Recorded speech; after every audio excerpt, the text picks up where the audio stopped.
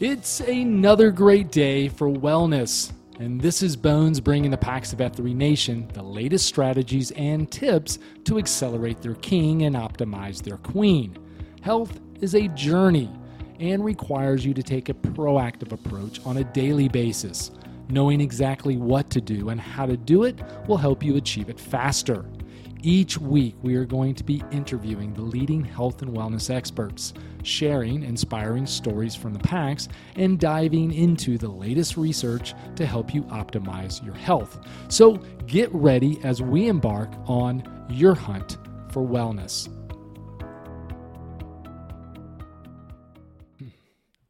Well, welcome back to another edition of the Hunt for Wellness podcast. This is Dr. Tunis Hunt, otherwise known as Bones in the Gloom. And folks, I'm super excited about our show today. I'm going to share some information that is really kind of true and dear to my heart here of late. And as many of you guys know, I am a constant learner of health and nutrition, and I'm always looking for ways to improve my own health. And that's really kind of what spurs a lot of the stuff that I get to share and I'm passionate about with my patients and colleagues and certainly on this platform, as well as kind of sharing tips and whatever on other platforms as well. But I wanted to talk about a subject that I think a lot of you are interested in. And I say that because I get a lot of questions surrounding it. But I wanted to talk about muscle building. How do we build muscles? Why building muscle is really a primary goal, or it should be a primary goal of yours if true and optimal longevity and health is your goal. I think a lot of times when we think of health and longevity and wellness, there's a lot of things that come to mind. We think about energy, and we think about fat loss, and we talk about ideal weight and eating more vegetables and all these other factors that are kind of get put out there in mainstream media as far as strategies to better health. And what's typically not discussed as often, or certainly not in a context of optimal health, is muscle building. Unless you are someone who is dedicated to muscle building or a bodybuilder or something like that, usually this is something that isn't on the forefront of what your strategy is when it comes to getting in optimal shape. And so I want to share some information around that and hopefully maybe kind of give you some information that will help you maybe look at this in a different light. Because I certainly have, as a result of looking into it and really kind of being introduced to this concept of what we call muscle-centric health. And that is a term that I can credit to a doctor named Donald Layman. He's a research scientist, I think out of the University of Illinois, but he does some really interesting research around muscle building or muscle synthesis and the health benefits and the health promoting factors that it provides. So obviously there's the thought or the obvious benefit, of course, of building muscle is physique. And I think a lot of times people think of that as the only benefit of gaining muscle. And if you're a female, for instance, sometimes you don't want to gain muscle. You don't want to look like a quote unquote bodybuilder. And even men, I know, talk about, oh, I don't want to look like a meathead or whatever. And, you know, the reality is this: we all need to gain muscle. And when we're not gaining muscle, we're losing muscle. And losing muscle is more detrimental to your health in the long run than most people imagine. And, you know, a quick note, to look like those massive gains, bodybuilder guys, for the most part, you're going to have to do something intentional to gain that kind of muscle, whether it's steroid use or really over supplementation or really kind of a dedicated aspect of life to a gym. Most of us, if we're just looking for functionality, are never going to gain that or look like that. But in fact, really kind of incorporate that fitness look that most of us are attracted to and want to gain when we have this, what we call muscle-centric idea when it comes around health. So just generally speaking, in our country, we're fat. We're obese. I think about 60% of our population is overweight or obese. And despite billions of dollars spent every single year on on the wellness or weight loss industry, we're getting fatter and fatter.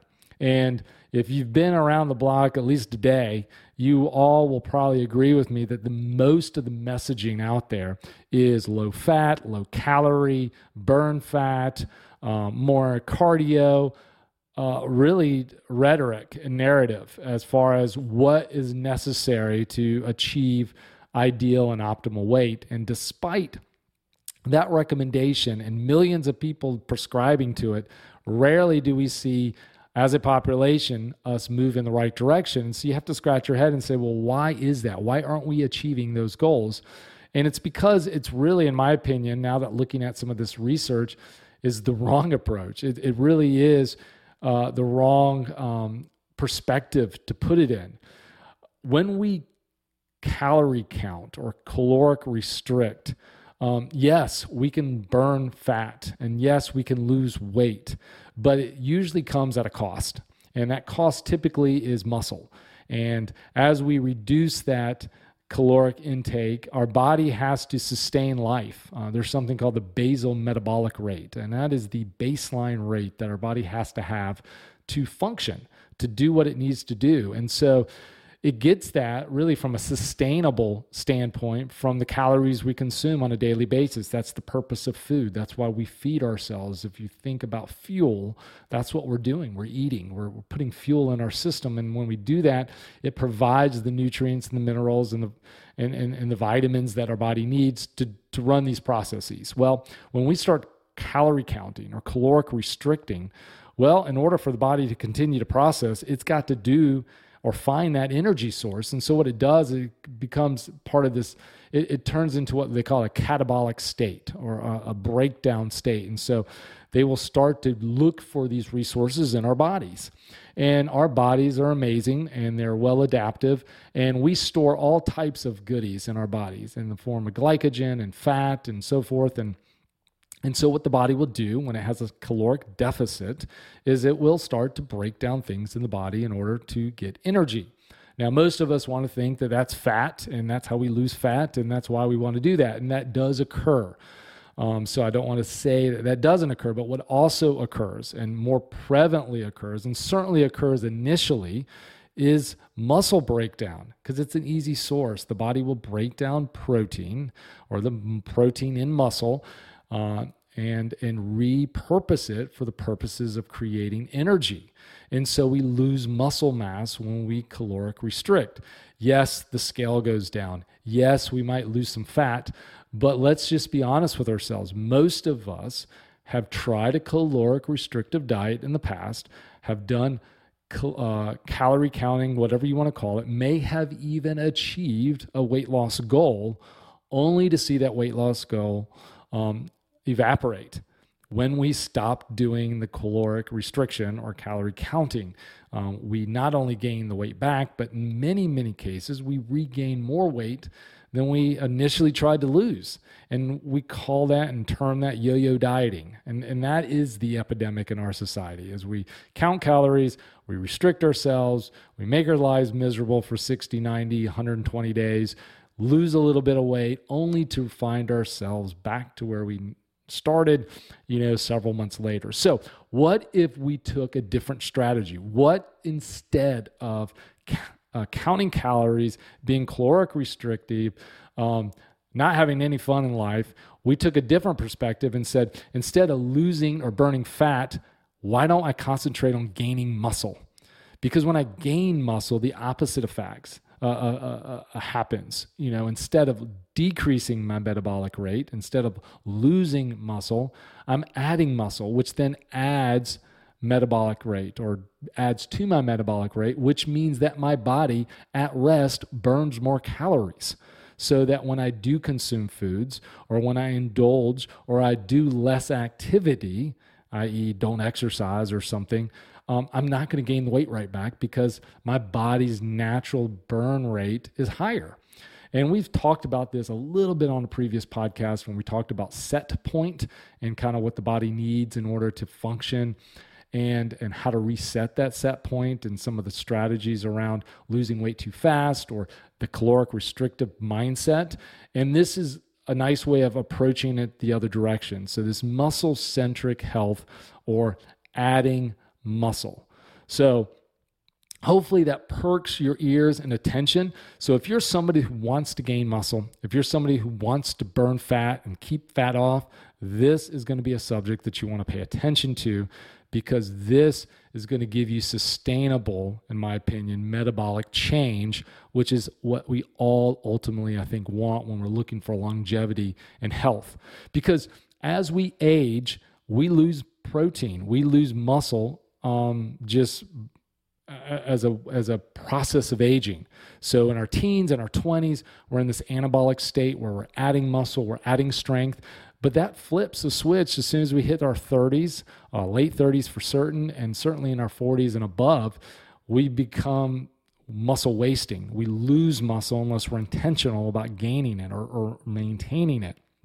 And that in turn reduces that metabolic rate, and why a lot of times what we got away with in our 20s, in our teens, as far as diet and lack of exercise or lifestyle, catches up with us when we start to get in our 30s and our 40s, because that natural decrease that happens as a result of just aging and losing that muscle mass. So just to be healthy, you want to retain muscle. But like I mentioned already, to really optimize your health, actually being intentional about gaining muscle or muscle synthesis is where it's at. Every day, our body requires energy. Every day, our body is constantly turning over what they term our cells. Cells constantly die. They're constantly rebuilt. They're constantly being changed. And depending on what cell and where it's in the body, it's done at a different rate. So some cells are done, daily, some are done quarterly, some are done a little bit longer than that. But in any case, it's constantly changing. And it is estimated that our bodies need or replaces 250 to 450 grams of protein in our body on a daily basis. So think about that for a second. That means every single day our body is constantly in need of protein. Now, some of it comes from our diet, and we're going to talk about that a little bit today and why that's important. But a lot of it does come from inside the body. I talked about how the body will break down things in the system and rebuild back up, and that's exactly what happens. So throughout our day, on a daily basis, our body's constantly in need of tearing down and rebuilding protein, or this protein turnover. So hence, if you're not adding protein to your diet, you are already setting yourself up for failure in this mechanism. Certainly you can get away with it for a short amount of time, but those of you who are really restrictive on protein or avoid it, this is where you get in trouble. These processes in our body absolutely need protein, and around that 250 to 450 grams of it on a daily basis. So we need that. Protein is also used for a bunch of other things. It's used to create our hormones. It's used to create neurotransmitters. We need it for energy. I think about 20 to 40 grams daily as far as protein, just to kind of sustain life. So I'm not even talking about if you exercise or you do some of these other factors that kind of require additional protein. Just to sustain life, you need this much. And so again, if you're really reducing protein, then you're not probably functioning at the highest level as you could. Other benefits of protein or adding protein in the diet is it decreases cravings, decreases appetite, it increases metabolism. So when we eat food, our body has to do something with it. When we eat food, we eat it in a macronutrient form. We think about proteins and carbohydrates and fats. Well, the body can't use it in that form. What it has to do is it has to break it down into its simple building blocks, take those building blocks and reconfigure things, or take them to processes and enzymes that the body needs. And so the act of doing that, of taking what your body consumes and using it for energy, it's called the thermic effect. And what we know is that protein has a higher thermic effect than carbohydrates and fats. And so what does that mean? That means if And so just to put that in ratio, so protein's about 20 to 30% thermic effect, whereas carbs is about 5 to 10 and fat's about 3. So if we took 100 calories, for instance, of a substance, if I ate 100 calories of protein, it would require 20 to 30% of that 100 calories just to burn or process that protein. So my body would have to exert 20 or 30% of that just to process it, versus in a carbohydrate or a fat, it may only need about 5% or 3%. So you can see that much more of those calories are stored with carbs and fat than it is with protein.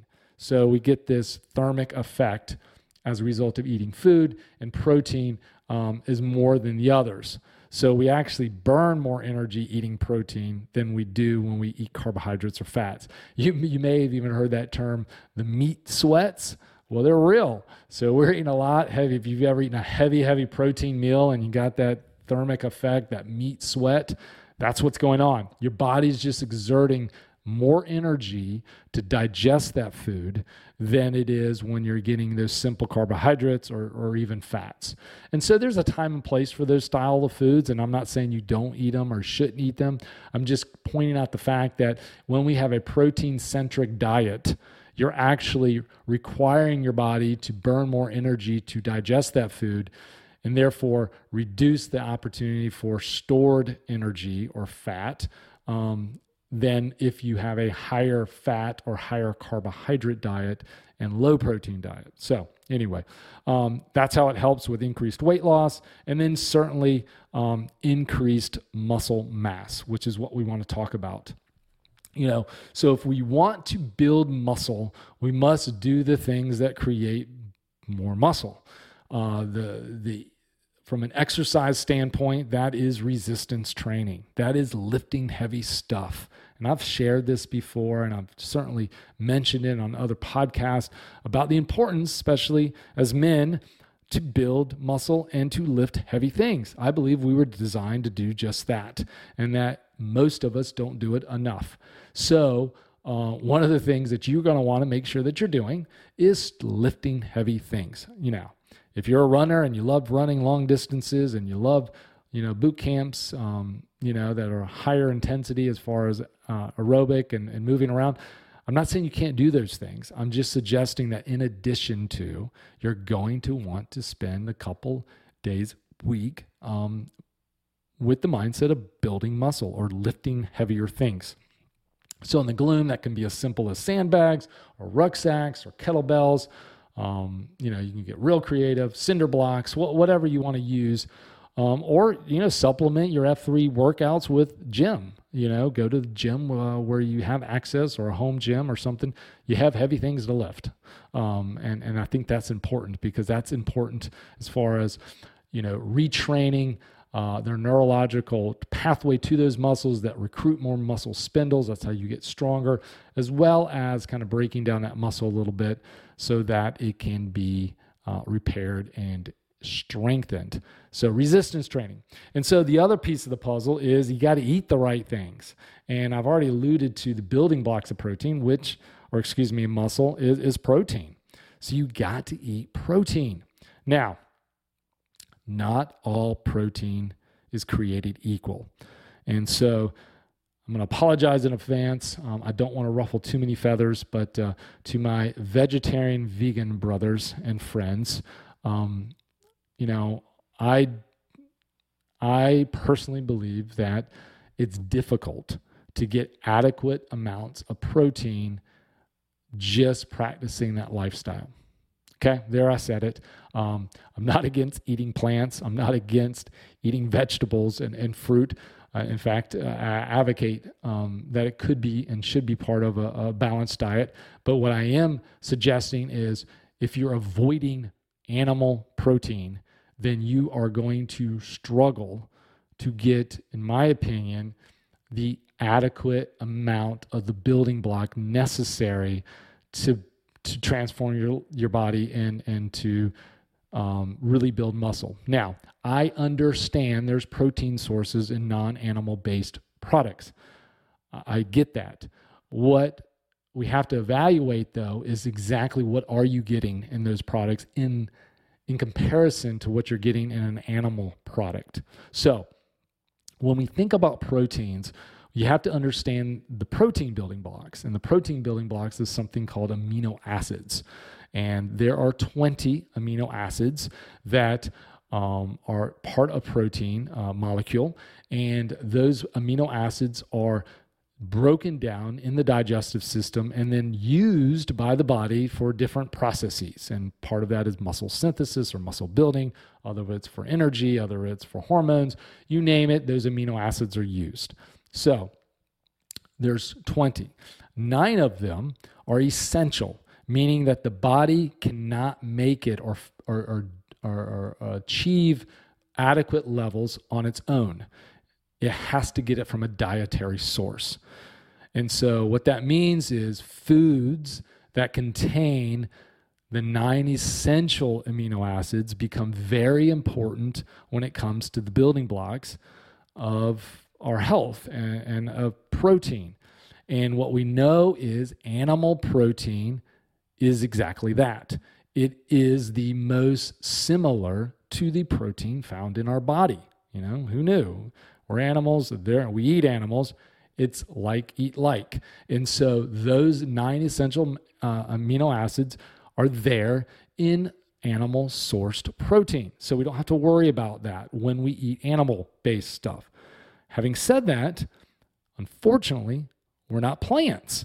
So that when we eat plants, even with the amino acids, many times you're not getting adequate sources of the essential amino acids when it comes to plant-based. So, the biggest ones as far as concern when it comes to plant-based protein is methionine, lysine, leucine, and tryptophan. Those are part of the amino acids that are deficient in many of the plant-based products or protein, including soy or soy-based powders, and why it typically isn't as advantageous to consume only those products in comparison to a meat or animal-based protein product. So you have to be very careful if that is something you're doing. If you're avoiding all meat, if you're a vegetarian or vegan, you're going to have to be very creative about getting all those essential amino acids. In addition to that, not only getting them, but getting them in correct ratios. So that's the other half of the equation, because even if a product has it, so on the spectrum, soybean, for instance, is kind of the closest thing to meat or animal product that the plant world has when it comes to these 9 essential amino acids as far as the quantity in them. But having said that, you still need more of that to get the same amount that you would from an animal-based product. So, for instance, and we'll talk about this thing called leucine in a minute, to get adequate amount of leucine, for instance, you need 23 grams of whey versus 37 grams of soy to get the same amount. So you can see that a lot of times you have to consume much more calories of the plant-based product to get the same amount of protein or amino acid substance as you're going to get from a animal-based product. One example I've found is that, for instance, something very popular now that's coming out is these plant-based meats, these fake meats, if you will, Impossible Burger and Beyond Meat, and so what they're failing to tell you is just it doesn't have the same complex, but more importantly, it's got a lot more sodium and it's got a lot more calories to achieve the same thing that an actual burger or red meat would accomplish. So, for instance, Impossible Foods burger contains 370 milligrams of sodium and 240 calories. Beyond Meat's burger contains 390 milligrams of sodium and 250 calories. And then if you compare that to a 90% lean beef burger of the same size, the plant-based burgers have an average of almost 25% more calories and an increase in sodium more than 400%. Frankly, to make non-meat taste good and taste like meat, you got to salt it up and you got to add sodium to it. And I think that's what is happening here. So again, I'm not saying you can't have that stuff. I'm just pointing out that if you are truly interested in building muscle and getting adequate, good protein sources with the 9 essential amino acids, then the animal source of protein is superior. So on that note, when we're talking about protein synthesis, this is where some of the work of Donald Layman comes in. They discovered that out of these amino acids, that certain amino acids were more prominent when it comes to building muscle. So again, if our goal is to build muscle, we want to do the strategies to do just that. And out of the amino acids, there are 3 that are considered what they call branched chain amino acids. That's leucine, isoleucine, and valine. And they are more prevalent or more important, I guess, rather, in that muscle protein synthesis. And out of those, leucine is the number one importance because it is the thing that kind of turns the key on or turns the muscle production on. So without leucine, you can eat all these other essential amino acids, you can eat all this other stuff, but it's not going to stimulate muscle synthesis. So that's why it's so important and why you'll see people supplement with amino acid supplements, or more specifically branched chain amino acids, and then making sure that they're getting leucine. So what his research showed is that it takes about 2.5 to 3 grams of leucine in the bloodstream to stimulate this protein synthesis, or another term that's thrown around is something called mTOR. And mTOR, not to get too far in the weeds, is like this protein kinase, which means it's an enzyme that modifies other proteins. In other words, it's like what makes the muscle decide to produce more muscle or not.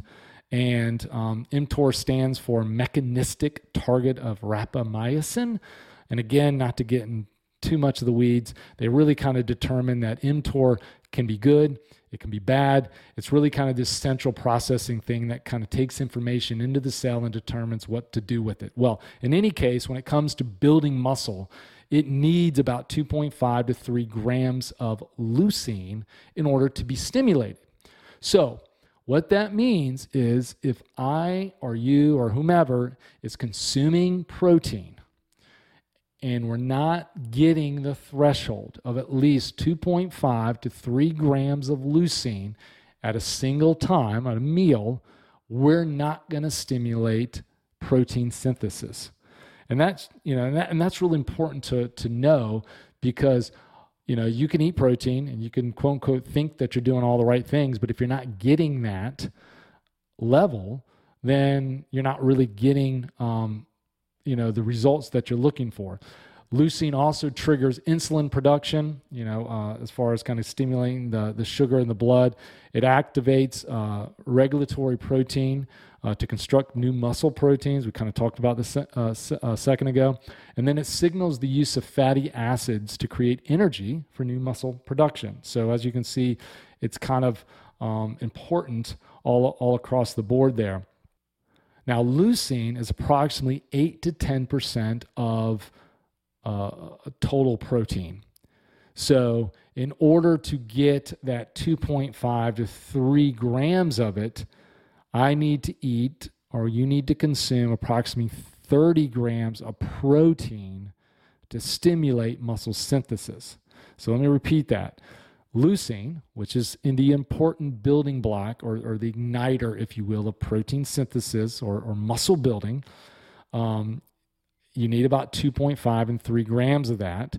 And because it's about 8 to 10% of the protein molecule, If you do the math, you need about 30 grams of protein at a given meal or a given time to stimulate muscle synthesis. So if you are not consuming a meal with at least around 30 grams of protein, you are not stimulating muscle synthesis. So if muscle building is a goal of yours, if you want, or if you're adapting this mindset that building muscle is healthy and important, and you want to continue to do that, then you have to have a strategy in place where you're consuming protein, and more specifically, at least around 30 grams of protein, at least one time a day, if not 2 times, maybe 3 times a day. So, again, like I mentioned earlier, if you are a protein restrictive diet, it's going to be very difficult for you to do this. In addition to what I mentioned about plant-based protein, you're going to need a whole lot more plant-based protein to get the same benefits of eating a lesser caloric intake of animal protein to get the same benefit. Amino acids, once you eat them, stay in the blood approximately about 5 hours, and muscle synthesis occurs, for a couple hours after you eat. So if I eat a meal at noon with 30 grams of protein, for the next few hours, my body will be in that muscle building or anabolic mode of building muscle. And then it starts to go away, and then I am no longer in that mode, and I'm no longer building muscle. And this is why a lot of bodybuilders and physique models and whomever advocate for multiple mini meals throughout the day, mini little protein meals, I guess, throughout the day, to kind of every few hours to continually keep that anabolic rate or that muscle synthesis rate up. So, take that with a grain of salt. We've talked about intermittent fasting, and there's some advantages to that. So if that is what you're doing, then obviously maybe fitting in all those meals is unrealistic, especially if you have an eating window of only 8 hours or so, or maybe you fit it in somewhere else. I personally do not eat that many times a day. As many of you know, I pretty regularly practice intermittent fasting. I will say, however, that over the last several weeks, I have changed my strategy a little bit. And on days where I'm really exerting my muscles or really utilizing strength training, I am breaking my fast a little bit early and getting another meal in throughout my day. Again, a heavier protein-centric meal so that I'm maximizing my anabolic rate and building some more muscle, because that's kind of a goal of mine at this moment, is to do just that. So anyway, I wanted to kind of touch that because that is one of the biggest mistakes people make, is they just don't eat enough protein and they don't understand why they should eat more protein. And the reason they need to eat more protein is because it is necessary to start or elicit protein synthesis. Now, there are hacks to this. So let's say, so let me start here. The first and easiest hack to reduce the need for as much protein at a meal is to exercise. So when we exercise, we actually can reduce that threshold from 30 grams of protein or 2.5 to 3 grams of leucine, down to 20 to maybe even 15 grams of necessary protein after an exercise. So this is one way of still creating muscle protein synthesis and consuming less protein. So if you're somebody who's really struggling to get 30 grams of protein, or for whatever reason just can't do it, after exercise, you can get away with putting less protein in and still create that protein synthesis with the use of exercise. So that's why you'll see a lot of times people will use supplements or whatever after exercise, because they get more bang for their buck after exercise versus at any other time of the day. But that's something that you can do to hack it. The other is use supplementation. So you don't have to get protein only through eating a physical food, but you can do it through supplements. And one popular one, and we've talked about it on other shows, as well as I've mentioned it already, is amino acid supplements. So again, the amino acids are the building blocks of protein. So instead of actually eating protein or consuming protein in its whole form, you can take supplements that are designed just to have those building blocks or amino acids in them, and you can take those. That's another way of getting that. And I've shared in the past that I have often, during my fasting window, utilized an amino acid product at the back end of my exercise to stimulate that muscle synthesis without adding the calories. So that is one thing to do. Now, you still need the leucine, and you still need some of the other branch chains amino acids, isoleucine and valine as well. So if you are taking or choosing an amino acid supplement, make sure that those are in there as well as in the proper quantities. So again, you want about 2.5 to 3 grams of leucine, and then the ratio that you want to look for and what the ratio is in the body is a 2 to 1 to 1 ratio. So 2 leucines to every isoleucine and valine. So when you're looking at your supplement products or labels, make sure that you have essentially twice as much leucine in it as isoleucine and valine. Now, better products on the market have multiple amino acids because, like I said, the body requires lots of different amino acids, including the 9 essential. And so just putting those 3 back in the body, the leucine, isoleucine, and valine, can be beneficial in muscle protein synthesis in and of itself. But then there's all these other processes in the body that the body is constantly working on and improving. So if you can have a product that also has other types of amino acids in it, that is also something to look for. Other things like arginine and carnitine and glutamine are also things that a lot of good amino acid supplements will have, and then a variety of other things as well. So in any case, lysine being one as well. And those are things that I would look for when you're looking for an amino acid supplement. Because I often get asked, especially if somebody listens to this, they'll ask, hey, what amino acid supplement product do you use? So if you really want to know, you can email me at bones@huntforwellness.com or DM me on the Slack channel at Bones. But long story short, look for a product that has these important amino acids in them. And more importantly, the ratio of leucine, isoleucine, and valine to 1 to 1. And there's other good products on the market. Just kind of look for fillers and artificial colors and sweeteners and all that other stuff that you want to avoid in any product. The other thing that you can do, like from a supplement standpoint, is to take a protein powder. So protein powders are very common. The best, most complete one is a whey protein. Whey protein is part of the milk family. Ideally, I like to use one from a grass-fed cow source. Cows were designed to eat grass, and healthier cows eat grass, so they produce healthier milk, and i.e. whey. So I would look for a product like that. You could use plant-based pea protein, soy protein, and that kind of stuff if you wanted to. Unfortunately, I'm not a big fan of soy. Soy, I believe, is not well sourced in America specifically. It's a genetically modified product.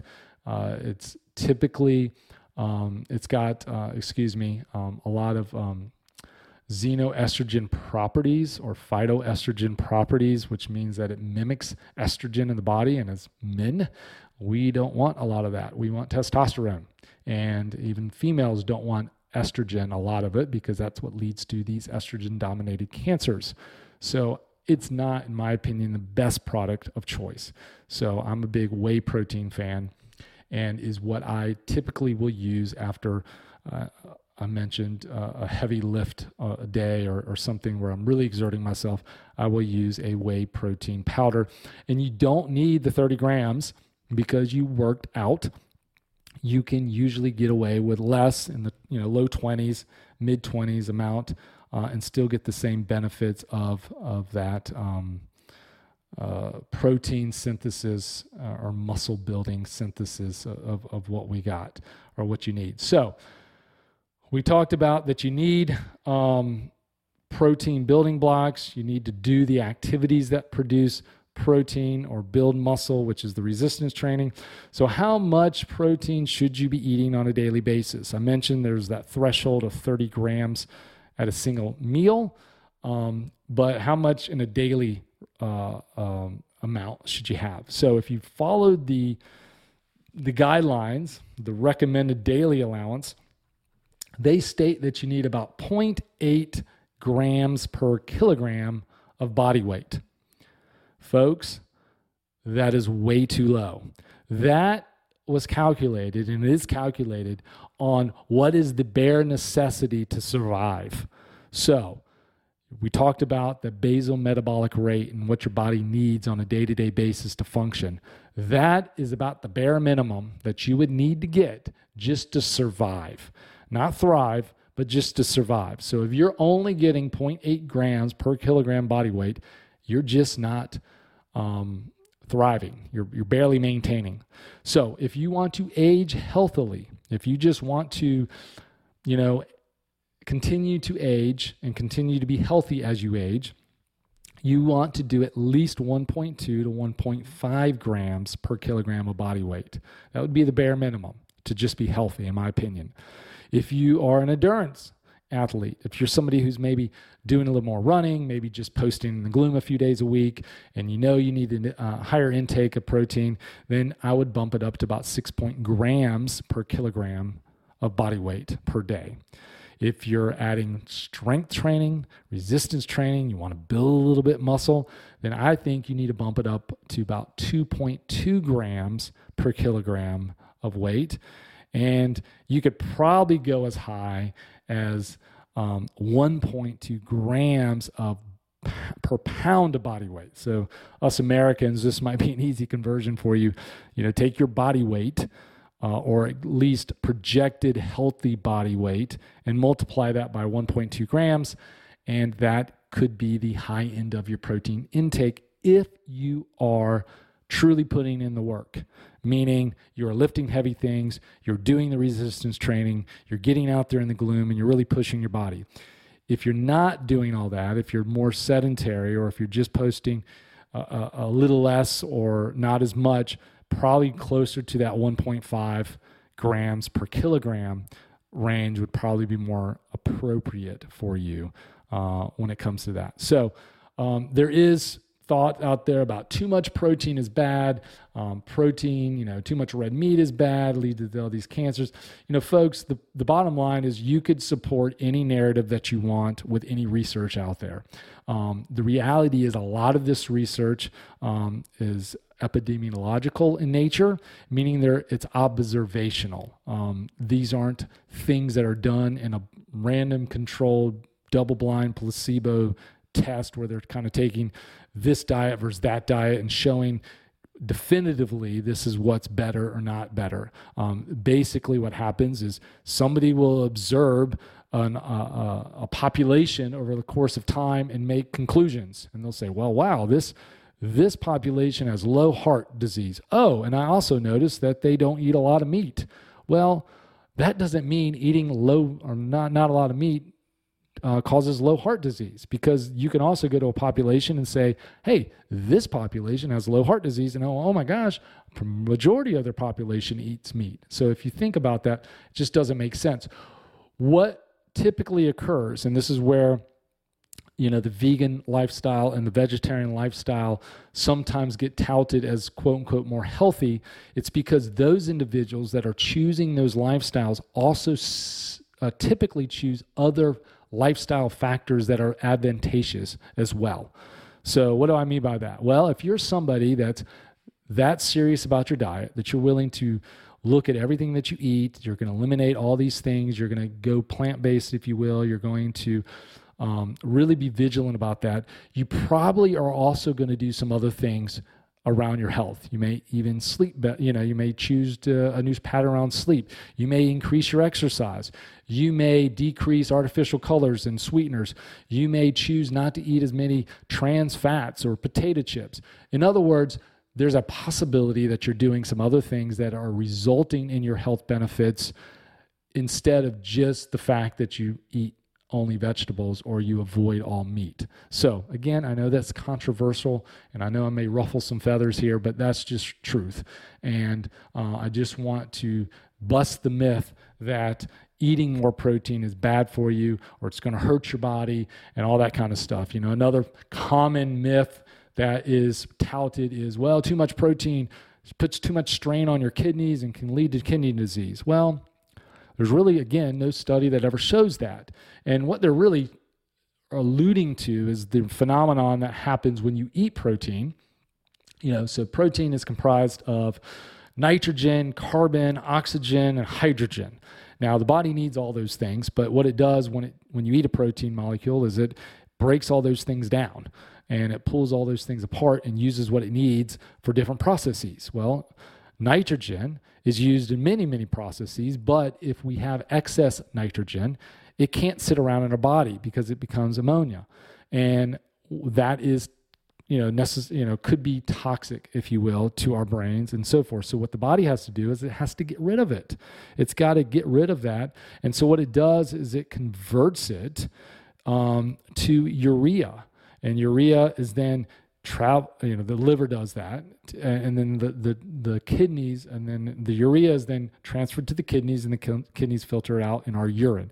So people think, well, if I eat a lot of protein, hence excess nitrogen, well, now my body has to do something with that excess nitrogen, and so it's got to produce more urea, and more urea makes my filtration rate, more complicated or more strained, and therefore I may put strain on my kidneys, and therefore I might have kidney damage by eating too much protein. Well, again, yes, I can understand the thought process there, but that doesn't mean that that's exactly what's happening.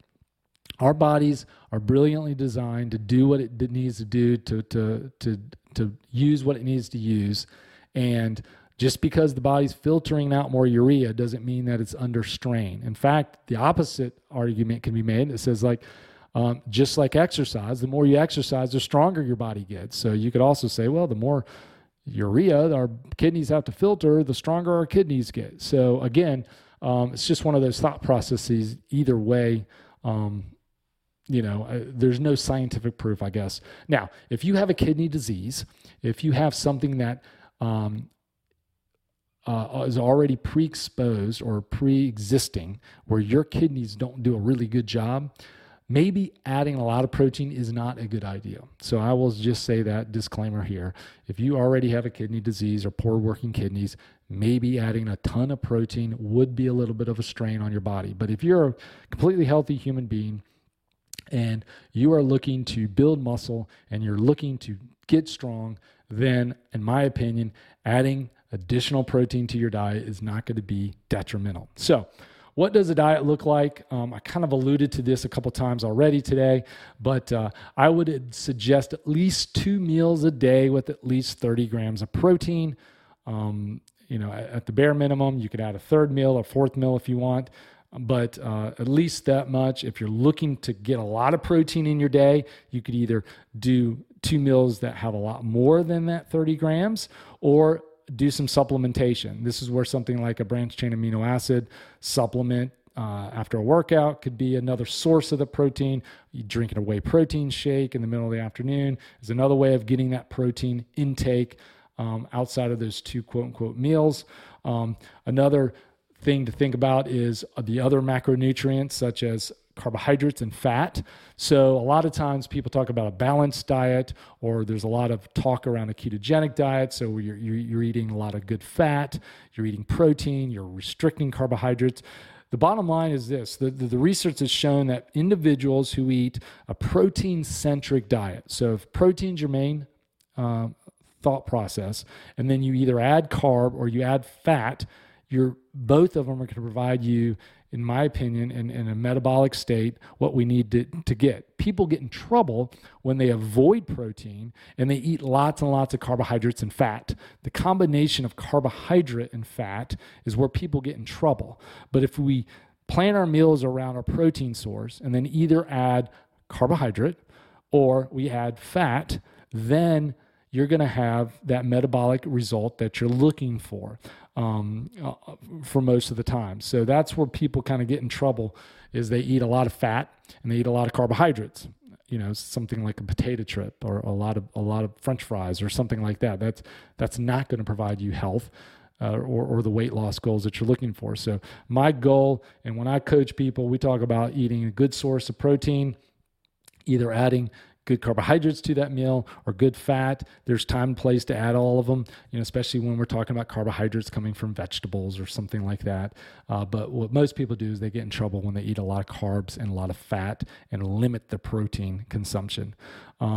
Intermittent fasting, we talked about a little bit already, but if your strategy is to lose weight or if you're overweight and you're trying to gain muscle at the same time, kind of change that physique, intermittent fasting can be very powerful from that. We talked about that mTOR thing. So mTOR is turned on by exercise. It's turned on by eating so much of that leucine and protein, but it's turned off when we intermittent fast. And there's a time to break down, there's time to build. And so that's a nice 1-2 punch if you're intermittent fasting and getting those adequate sources of protein in the diet. In fact, I just heard a podcast where Terry Crews was interviewed, the actor, author, TV host, and he mentioned that he's been doing intermittent fasting consistently for over 10 years. And if anybody can picture Terry Crews, he is the epitome of health and strength and bodybuilding and muscularity and mascularity rather. So, obviously you can build muscle and look great doing intermittent fasting. So, let me encourage you, if that's what you're already doing, to stick with it. If you like it, just maybe add some more protein and be more intentional about your heavy lifting. You do need to add calories to build muscle. When we're trying to build something, it needs building blocks. So it is okay to consume a little more calories when we're in the muscle building phase. So what does that look like from a grams perspective? So an 8-ounce steak, for instance, has about 44 grams of protein. Ground beef, if it's an 80-20 percenter, if you will, about 4 ounces is 20 grams. So, you could add a few extra ounces to get that 30 gram threshold when it comes to kind of building a protein base. And then, of course, other animal sources, fish, chicken, turkey, bison, all that fun stuff are other options to use. So I know I talked a lot and I probably spewed a bunch of information that was unnecessary, but I just wanted to try to give as much information as I could and try to just give you a peek behind the curtain of what it takes to build muscle and why you might want to consider doing it. So I'm currently in a muscle building phase.